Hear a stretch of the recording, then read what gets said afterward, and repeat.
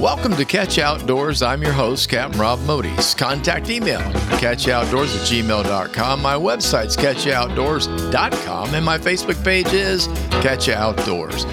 Catch Outdoors presented by Waypoint at waypointtv.com. I got a couple of books available on Amazon Kindle. Bridge to Paradise, that's a book of short stories.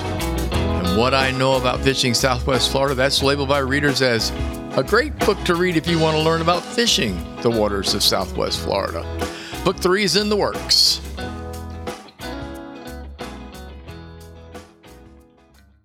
This is episode 37, and the subject is Lake Okeechobee. For those who live in South Florida, Southwest Florida, we have a unique opportunity to fish one of the best freshwater lakes in the entire country. Lake Okeechobee, or Lake O as the locals refer to it. Vast. That's the first thing. I always think about this when I think of Lake Okeechobee. Vast, wide, huge. The first time I looked upon it years ago, I just did not realize that there's no way in the world you're going to see the other side. I don't know. It's a lake. You just think, it's a lake. Yeah. Well, no, it's huge. There's no way you're looking. It's like it kind of looks like a little ocean, different color. But it covers 730 square miles, 33 miles from east to west and 30 miles from north to south. I had to look it up. That's big, really big. However, that should keep anglers busy. That's the way I always look at it. Okeechobee means big water in the Seminole Indian language dialect. It's Okeechobee is big water. When you stand on one of the shorelines or protective levees, the lake actually appears to be, as I said, an endless bay. It's really breathtaking. Its size is a bit overwhelming. It's located south of Orlando, roughly in between Fort Myers and West Palm Beach, north of the Everglades. It's connected to both the Gulf of Mexico and the Atlantic Ocean by a canal called the Okeechobee Waterway. It's a man-made canal, 152 miles long, by the way, speaking of size. It's got a series of locks to raise and lower boats as they move through it. I've lived on both ends of it almost. I lived in Fort Myers, which is on the Caloosahatchee River end, which then turns into the Okeechobee Waterway. It's part of the waterway. And on the other side, you got to get up around Jupiter? Don't hold me to that. It's been a while since I've been up on that end of it. It runs the southern rim of the lake. It's sort of an interesting channel. It does not run straight across Lake Okeechobee. So the waterway itself, actually, when you get over to Clewiston, it basically just cuts south. And it runs all the way around the south rim, which is part of the reason it's 152 miles long. It runs around the whole bottom half of the lake, but it also includes the water toward the west and the water toward the east. So, but it was specifically designed as a waterway to move boats. It's 80 feet wide. Some places are 100 feet wide, but you have to figure that your boat or your barge or parcel cannot be larger than 80 feet across. And I think that's probably due to the locks. I doubt that's the actual waterway problem, but anyway, I know the maximum's around 80 for getting through it. If you wish to move a boat from one coast to the other and make it easy on yourself, that's where the Okeechobee Waterway really comes in. I've moved a few boats around, more than a few boats around Florida. So, if you want to take a boat from the East Coast to the West Coast, a good-sized boat, and it doesn't draw more than about 8 feet of water because that's the canal's depth is at 8 feet, roughly 8 feet. Then you're going to have to take it around the tip of Florida. And if it's larger than that or draws more water than that, so then you're going to say you're over here on this coast in Fort Lauderdale, you got to go all the way down to Biscayne Bay and around the Florida Keys, either outside or inside on the Intercoastal Waterway. North, after you get out to about a little past Alamorada down toward Marathon, you turn north and you head pretty much due north in the Gulf of Mexico until you deliver that boat. Naples, Fort Myers, Clearwater, wherever it is you're going. The way across Florida is shorter, and when it comes to weather and waves, it's less treacherous. It's a totally Intracoastal Canal System. So the lake itself, however, is navigable, but only by the experienced boater. I would not recommend anybody going across that lake without knowing what you're doing. The entire depth, average depth of Lake Okeechobee is 5 feet deep. So there are places that are deeper and there are places that are a whole lot shallower, and there's places full of rocks and boulders, and it's just bad. It reminds me very much of trying to boat out of the Homosassa River. There's another place that's on the west coast of Florida where I would highly suggest a guide of some time the first few times you go through it, because there are boulders there that just rip the outdrive right off a boat, or at the very least mess up your prop. Okeechobee's the same way, just much, much larger. So getting around in the lake is kind of a real trick. It can be treacherous if you don't know what you're doing because of the shallowness and the rocks and things. Fishing is a way of life on that lake.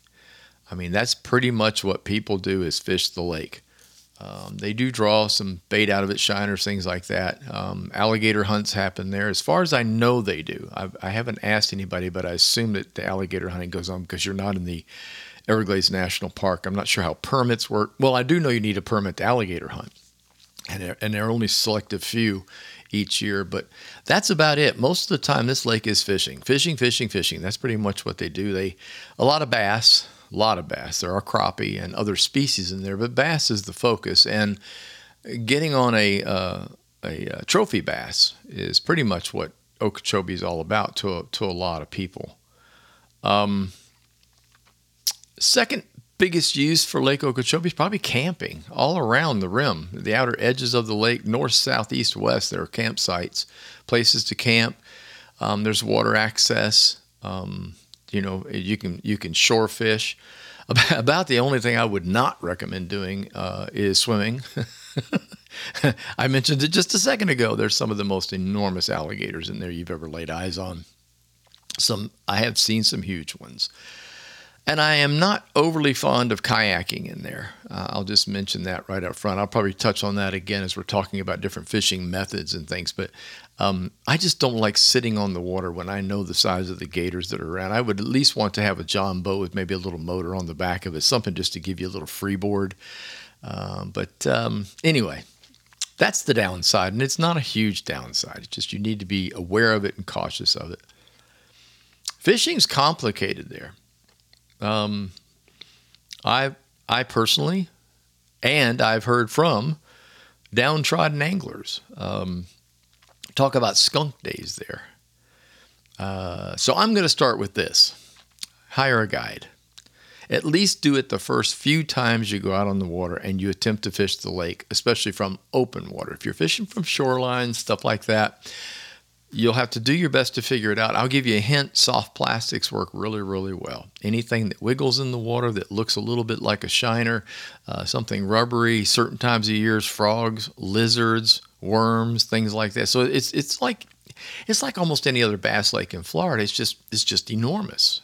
So those fish can move, and they will move. And so you can be in an area where there just aren't any fish for a while and then come back 2 weeks later and guess what? They're there. Little history first, and then we'll do some more of this fishing stuff.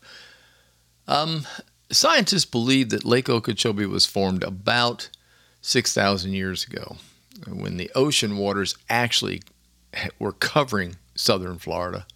And as they receded, this depression in the ocean bottom is what became Lake Okeechobee. So essentially, it has to do a lot with the shallowness of the lake. So you have to picture all of Florida covered up with water, and all of a sudden the water receded, and ta-da, you have this huge lake, second largest lake in the continental United States.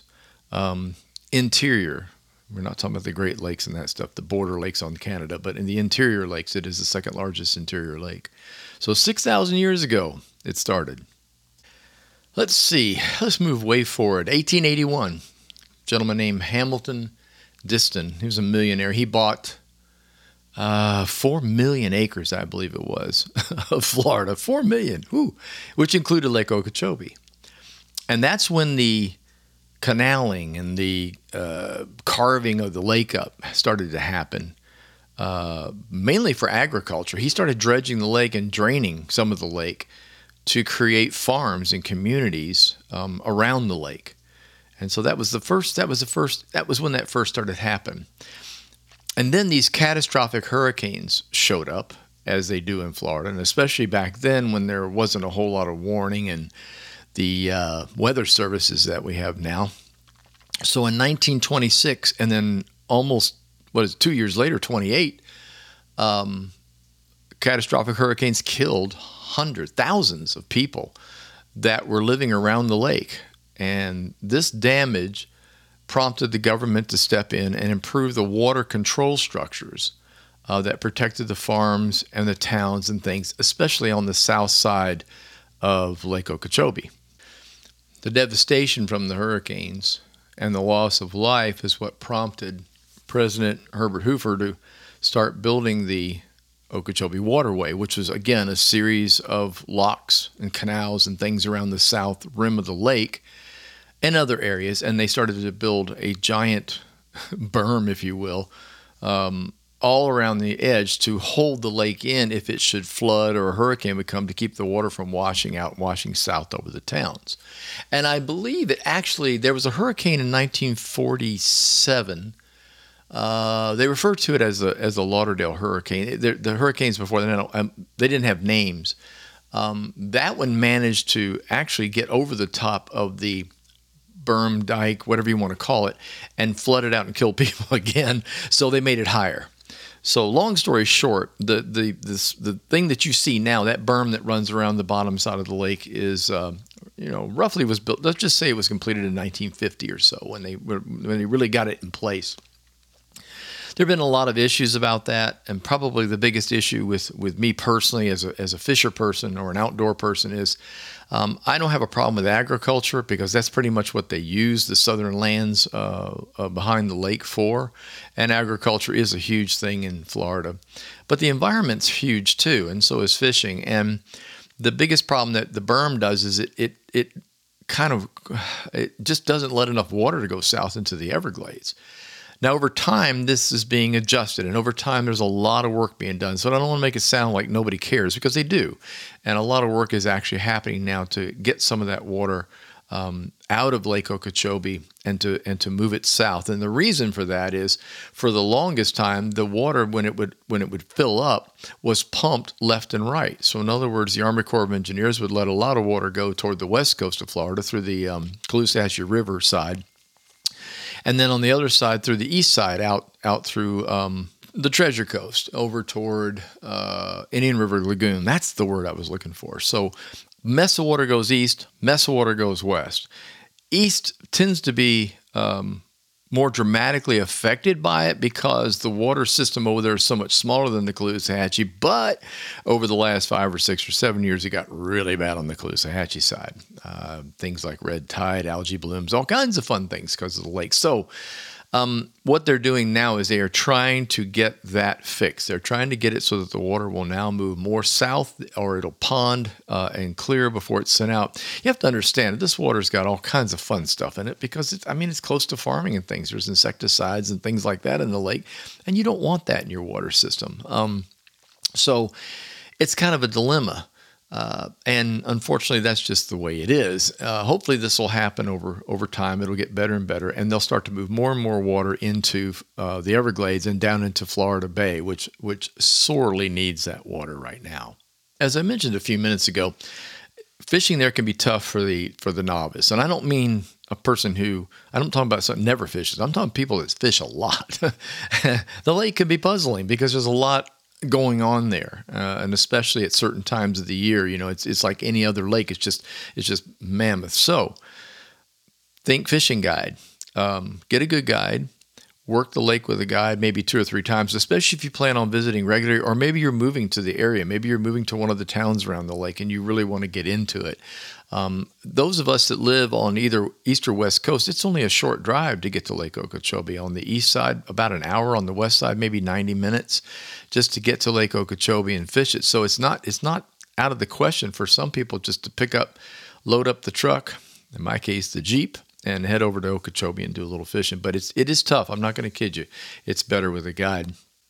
Now, on that note, my favorite guide in Lake Okeechobee is Captain Mark King. And I gave him a call the other day. I said, I'm going to do this podcast about the lake, and I've got some details that I'd like to share about fishing it. So first thing I told him on the phone was, I'm not here to give away secrets, but what I really want you to do is just give us some general information about it.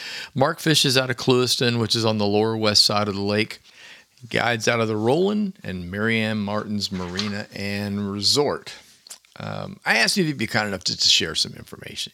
Like, I don't want him to get terribly specific. I don't want to give away all of his secrets. Go fishing with him. Equipment's fairly standard, he said. Most anglers use bait casts and rods and reels. However, using a spin cast equipment isn't really frowned upon. I'm guessing that's because many saltwater anglers use the lake, as I said, from the west and the east coast, and they bring their own gear with them to Lake Okeechobee, and there's nothing wrong with that. Mark said, in my case, in my past trips, I usually brought my spinning gear with me, and because it's simply I'm a lousy bait casting reel user. I'm not kidding. I can create more bird's nests than a springtime robin. It's ridiculous. And I didn't want to have to be picking that out of my reel or him picking it out of the reel while we're fishing. So it didn't, he told me, he says, he doesn't care what you use. He's got equipment on the boat, but if you'd like to bring your spin stuff, you can. And he said, people use a lot of spin on the lake because of its proximity to the east and west coast of Florida. Rods used on the lake are fairly standard, 7 foot, medium heavy, same thing I use for saltwater fishing. Bait caster or spin, as I mentioned. He said not too many fishermen use light tackle on Lake O. And I can tell you why, because I've seen some of the bass and I've seen some of the cover that they can get themselves in. So I kind of get that. It's a different world from salt, where we use lighter tackle, lighter weight leaders and things like that. More of a finesse to get the fish to bite. He said bass don't have trouble biting when they're in the right place and you put a bait or a lure in the right place. So he uses both mono and braid, but without a leader. I found that interesting because we use leaders in saltwater, more to hide the bait from anything else. And also, if we're using a lighter fishing line, then we want a heavier leader to help protect it from bite-offs, cut-offs, rocks, things like that. He's not doing that. In braid, he uses 50-pound test. I use 8. In mono, he uses 30-pound test. If I were doing mono in saltwater, I'd be using probably 10 with a fluorocarbon 30-pound leader. So just to kind of give you an idea of what's going on there. He said bass in Lake O don't seem to be that terribly leader shy. They also tolerate a lot of noise, which is unusual for lakes. He said most lakes you go into, you had better be quiet. Trolling motors can disturb them, can push them away from areas. And he says, of course, the outboard will, but he said overall, the general noise level of people talking, casting stuff doesn't really seem to affect the bass in the lake that much. He said it's a huge area, and he thinks they're just used to having the boats and things cruising around, especially from large tournaments and things like that. So the fish are kind of seasoned to it, if you will. His reasoning for the switch between braid and mono I found really interesting, and something that I don't do in salt that I may consider doing now. Braided line floats, and mono sinks. So when you have braided line on the water and you have a breeze, the line's going to bow. So, for example, he says, if I'm using live bait, if I'm going to put a shiner on there, which is very typical in Lake Okeechobee during certain times of the year, I want that shiner to stay in place. When I cast it into an area that I want it in, I want it to be there. If the wind is blowing and you have braid on, the braid is going to bellow or belly, and it's going to move across the water and pull your bait right out of the location that you're trying to hit. Mono, on the other hand, sinks. So if you're using monofilament and you throw it, it's going to sink and keep the bait right where you want it. So, sum it up. Mono for live bait, braid for artificials. He does like the braid for artificials. The floating of it is not a problem at that point because it's kind of a cast and retrieve. And at the same time, you will get a longer cast out of braid typically than you will out of monofilament. There's less friction with braid, so it tends to cast further. After hearing this, I've decided to change my ways in salt. If I'm fishing live bait, I don't do it that often, but I do it. I like to fish threadfin herrings, things like that. Swimmy baits, especially in the spring and summer when we catch those baits out in the Gulf or in the Atlantic, and hook them up on like just a plain circle hook and start casting it into a known fish area, like underneath mangrove, something like that. With a breeze blowing, I may have to reconsider and step back to monofilament for that type of fishing. So I found that philosophy really interesting. I asked him about his go-to artificial. I said, if you had only one that you could keep forever in a bag, and that's all you ever got, what would it be? And he stopped for a moment to think, but then he came up with the Gambler Ace, and that's a soft plastic. It's, if you're familiar with Senkos, it's very similar to the Senko, but having owned both, it's a little heavier, but it's shaped sort of the same way. Senko rigs are extremely popular now in Florida at all lakes. And putting a Senko on is just not that unusual. If you're not sure about what that is, it's kind of a strange rig. Look it up, take a good look at it. It's hard to describe or show you on a podcast, but essentially when you're playing around with Senkos, most of the time you're literally hooking the bait in the middle of the bait, not at the head like you would typically hook a soft plastic, a worm, something like that. It's very effective when it's cast into the water, typically weightless or with a special Senko hook with a tiny weight on it. It will actually wave, picture a leaf in the wind. It'll do that in the water. It'll just basically, float back and forth as it floats down. And I got to be honest with you, bass absolutely love that action. So that's his deal, the Gambler Ace. I said, okay, so now give me colors. And he didn't even hesitate. June bug or black and blue. June bug, I'm familiar with that. I fish a lot of June bug. June bug is an extremely popular color in Florida in freshwater, and it's every single manufacturer is crazy if they don't offer that color or some variation of it. I personally also like watermelon. The watermelon's got a little more red in it and reddish green in it, but it's still kind of the same idea as a June bug. It's a shiny, odd color. Black and blue, however, surprised me, and I asked him about that, and he said, well, this past spring, it was just working better. And he really didn't know why, because he said it just did. And he does something that I do when fishing. He makes sure that the boat, you're fishing a couple of anglers or you're fishing with a friend, don't use the same thing. In his case, he's lucky because, as I was, when you're a guide, you simply rig up two different things for the two different or three different people, three different things, and you have them cast, and suddenly one of them is going to be ahead of the other two or the other one. And the other one's going to be staring at the other guy and going, can I have one of those looking at you? It's one of those deals. And so the experimentation, if you will, happens rather quickly. You start to learn real fast what the fish are after. In this case, he said black and blue just worked better. So there you go. Tested on Lake Okeechobee. I then asked him about water quality and clarity, because I mentioned that earlier. The lake's been having some issues with that. Some of it stems from the water draining and the problems that they're running into, which they are fixing, fortunately. But it also runs into a lot of spraying is going on to kill invasive plants around the edges of the lake, which unfortunately are killing some of the lake's natural flora, if you will, growth. And it's really a problem. What we're running into now is the grasses start to die because they're being sprayed on the edge, which creeps to the water. When you lose grass in a lake, you lose filtration. It's pretty simple. You also lose some oxygen, of course, but you lose filtration. Most plants that are in the water, through their root systems or the little undersides of leaves and things like that, little cilia, they actually filter water. And so the lake is getting a little cloudier than it used to be. And I was disappointed to hear that. But again, this gets back to that issue. Fishing's still been good, but it's a concern. And people I'm glad they're starting to really pay attention to it. This happened, I'm going to point this out while I'm thinking about this. This happened to a lake years ago over in Collier County, Lake Trafford. Same sort of thing happened over there. hydrilla was just taking over the lake. Now, this is a much smaller lake than Lake Okeechobee, but still a hell of a bass lake. As a matter of fact, I believe it was on the tournament track for quite a few years. They started to spray the hydrilla to control the hydrilla. The hydrilla died and sank to the bottom.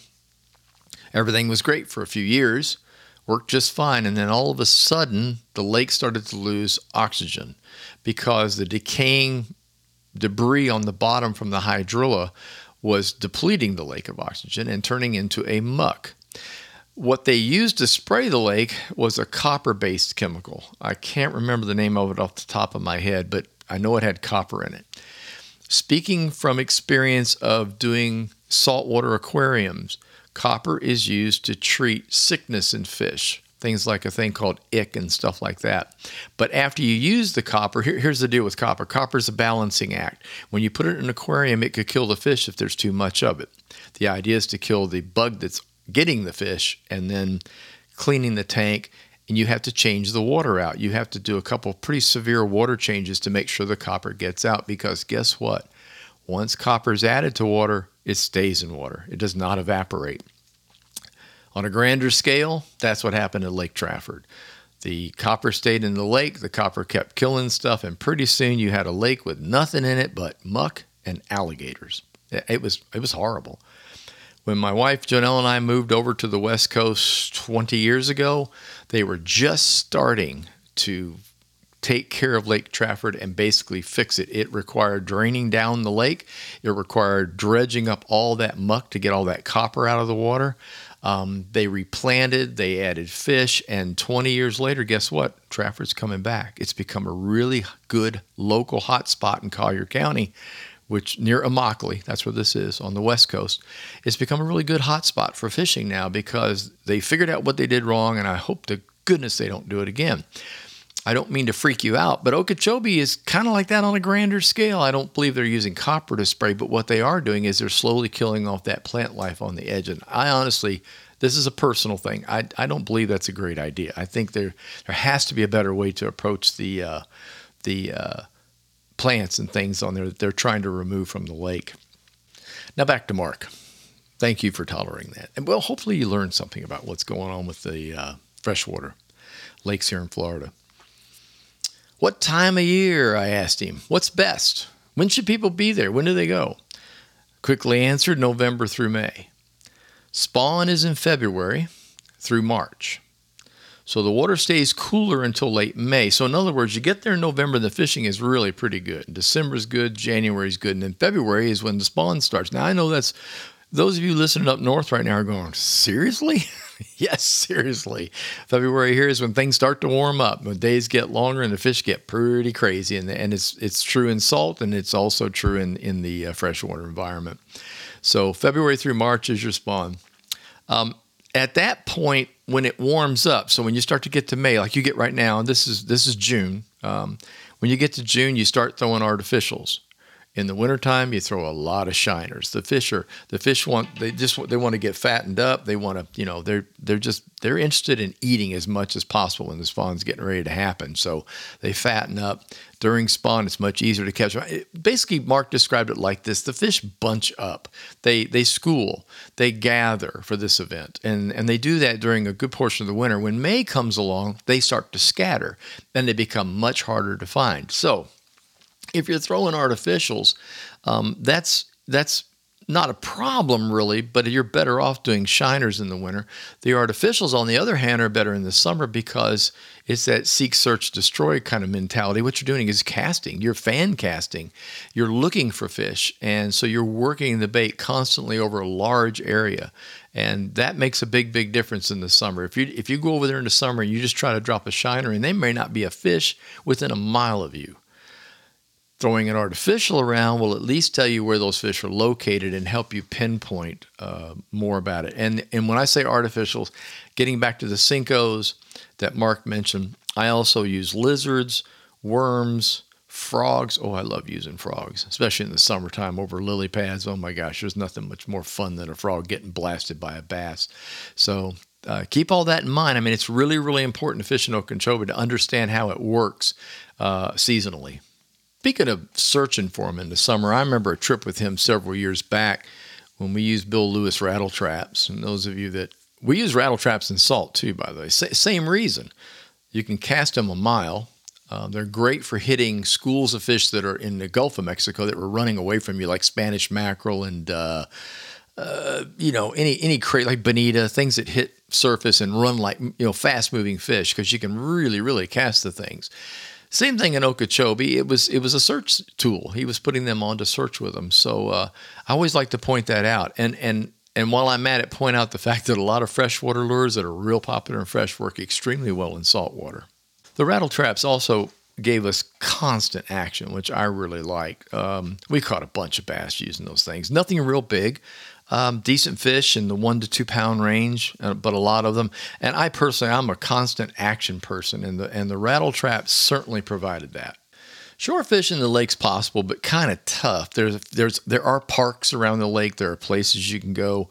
There's an area called Fish Eating Creek, which is on the west side of the lake. There's parking, camping, all kinds of cool things there. There is some access through. It's a pretty good ways away. You'll have to look at a map and see what I'm talking about. But there's on the west, the extreme west of the lake, there's I'll call it like a stream waterway system there that leads into Fish Eating Creek, and fishing there is very, very good. That gives you some on-foot access. Again, gators. Watch out for gators. They have big signs up. I'm not the only one that freaks out about them. The park services are really good about letting you know. I mentioned kayaks. They work well. They do from shore, but you have to be aware, again, of the gators. I mean, it's an issue, and you just have to mind your P's and Q's and kind of keep your head on a swivel to keep yourself out of trouble. I'm not a huge fan of paddling the lake. However, the Fish Eating Creek area, the outpost there, they provide kayaks, canoes, and stuff like that. And that area has, for some reason, far less gators than the rest of Okeechobee that I have visited. So in summary, go fishing. Check out Lake Okeechobee. It's really worth it. If you're a hardcore West Coast, East Coast saltwater fisher person, then you probably should get over there and take a look at Lake O. Lake O is I don't know, I've just always been intrigued by it. It's a very, very impressive place. And as I've said before, the view is hard to beat. It really is. If you want to to go fishing with Mark, you can find him at markkingfishing.com. He's a busy dude. Listen, if you're planning next season, now would be a time to start talking to him and consider some dates and things like that to get out there on the water. And when I say season, I'm talking about that winter time. I'm not saying you can't fish in the summer. You absolutely can. But some of the best fishing and some of the biggest bass are had in the wintertime on the Lake O. Thank you so much for listening. I appreciate you taking the time to tune in. If you enjoyed this podcast, please tell a friend and leave a review. My podcast is scheduled for each and every Tuesday. Catch You Outdoors is presented by Waypoint Podcast Network and is available on Waypoint and by many of your favorite podcast providers. Facebook page is Catch You Outdoors. Website is waypointtv.com and catchyoutdoors.com. Until next time, get outdoors and enjoy.